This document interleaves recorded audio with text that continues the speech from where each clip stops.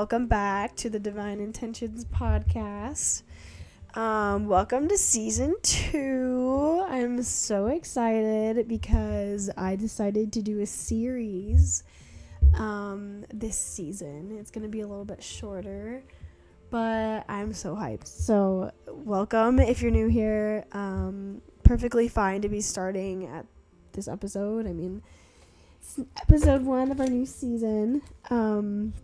And when I was trying to figure out what I wanted my theme to be for this new season, I had to kind of look around me and observe others, whether it be my family, whether it be friends, or just random people that I walk by, or conversations that I overhear. I came to find this universal theme of rediscovering yourself. I was thinking, not finding yourself, because I feel like that's a fallacy. I feel like finding yourself, that can entail different things. I guess you could go on a trip and find yourself, but it's really rediscovering yourself. Our subconscious and our inner knowledge of who we are and who we act like is really confused, and I think that rediscovering yourself is a more appropriate title. So anyways, yeah. And when I was trying to figure out how to start the series, I thought that we should just kick it off by talking about losing yourself. And keep in mind, this is such an individualized topic. It's so specific to each person. So I'm going to try to keep it at a general level. But still kind of try to talk in depth about different things. So my first question is, what does losing yourself mean? And I think this can stem all the way back to your childhood, or it's outside influence. Okay, so I'm just gonna give my own little 2 cents of, when you lose yourself, you allow outside influences to formulate who you think you are. I called it, what did I call it in my journal? A fraudulent identity. Yeah. So you produce this fraudulent identity of who you think you are because you want to give this persona out to others. And I've talked about this before in past episodes. But this, honestly, it's really driven by material, right? When you're a kid, you have this identity, and then you go to school and you see a certain brand or a certain kind of pencil, whatever it may be, that you wish you had, right? And then it turns into a identity type thing where you see how someone is acting around certain people. And then you start to act like that so that you can gain more attention, or so that you're liked. And then in high school, same kind of thing. What kind of car do you drive? What is your socioeconomic situation growing up? All of these things are factors that play into how you identify and what you latch onto and call you what you latch onto and what you call your identity, or what you feel your identity is. So I wrote down a few notes, and when I was talking about outside influence, I kept coming back to social media, honestly, and how toxic it is, and the amount of fake and ungenuine, is that a word? Ingenuine? Either way, people are just so fake on the internet, and you have to remember that, yes, like, their Instagram page may be like sunshine and butterflies and rainbows and all that shit, but you are seeing one moment of a million that is set up so that you perceive it in a very particular way, right? And I'm guilty of this too. I have an Instagram. I post on there too. So, I mean, I'm not one to talk about anything, but it's this like expectation that we've created, not only socially, walking around on the street, what kind of outfit do you have on, how do you carry yourself, but online as well. And it's even harder because you can manipulate how you're seen online on the internet. I almost said the website. Oh my god. But and like you carry this like sense of identity that is always being challenged, right? So we think we know who we are, we think we know what we like, and then we're scrolling on TikTok or Instagram and we see someone that made a video about their trip traveling or their study abroad or their, tour of their closet. I don't fucking know. Something like that. And then we automatically have a self-pity and a sense of need to, encapsulate whatever it is that person is showcasing for themselves. And I think that's just so horrible. But I think to understand, like, the general sense of losing yourself, you have to know, like, how identity works. So I hope that really kind of helps give, like, a 360 view of how identity is created and how your authentic identity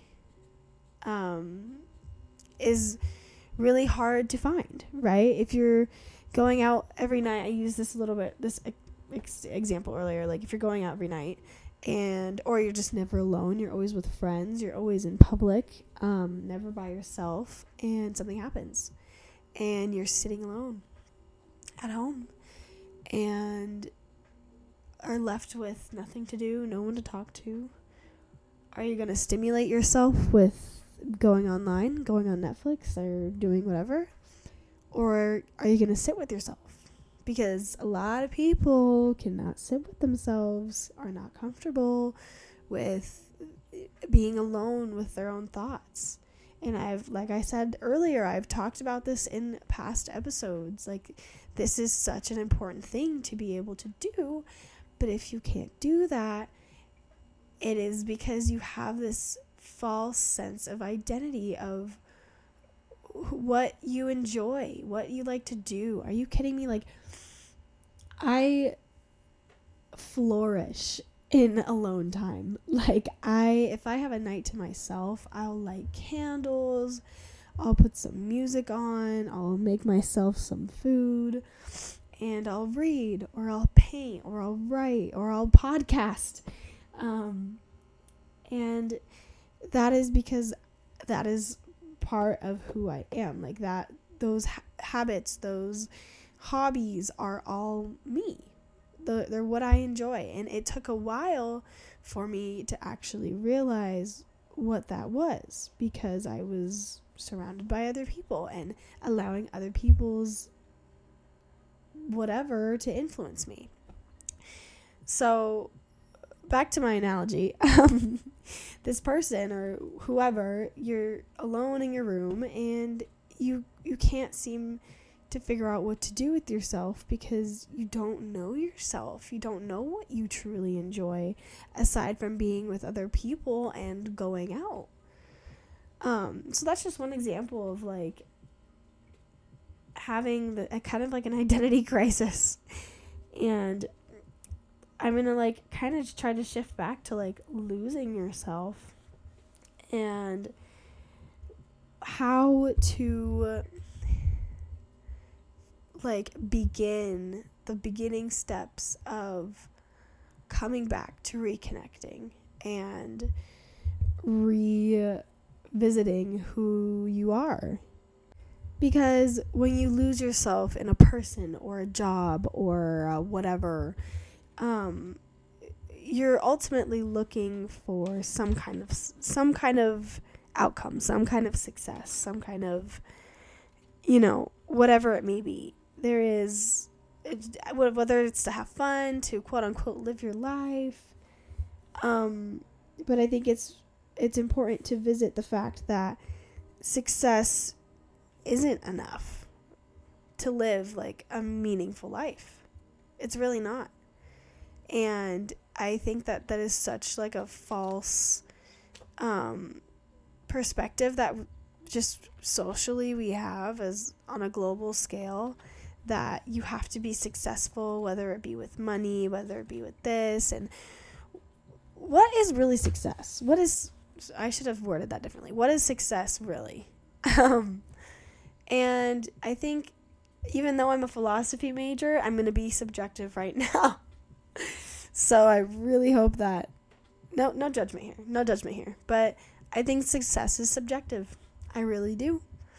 And that is because everything is so like individual. One person can enjoy painting while the other one can enjoy, cross skiing or cross country skiing. I don't know. And their definition of success is going to be different, right? So, but you can't just settle with success. And I think that is such a big aha moment. Don't settle with success. Because success is not inevitable. It's infinite. Success is infinite because there are an infinite amount of things that you can be successful at, right? So it's not limiting yourself to success. It's finding your authentic being within whatever it is that you're doing, whatever hobby, whatever task, whatever job, and then being successful at that is an included part of having this identity with that particular thing. Because in this physical world, it's a physical world, right?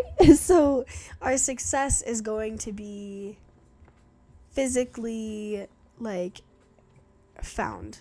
So like I said with the cross country artist analogy, the artist is finding success in completing a beautiful piece, and the cross country skier is hitting a particular time, right? So that, and being human, being in a physical world, that is how we identify. We identify with our actions, right? So part of your identity is cross-country skiing or painting. And unless you are in some kind of deep meditation and you can identify with the self and the soul, everybody, not just you, just everybody in general identifies with an outside influence. And it's finding the genuine outside, influences that you can identify with, or that you do identify with. That is the key to the beginning steps of self-discovery. And then you incorporate the identification with the soul and with the purpose and things of that nature. So, how do we go about doing this? And that is what I wanted to kind of end this episode with. And wherever you are in your journey of life, whether you already have a job, or whether you're trying to figure out what your purpose is, or where you need to take your next steps, the most important thing right now to figure out, to begin this journey of rediscovering yourself, of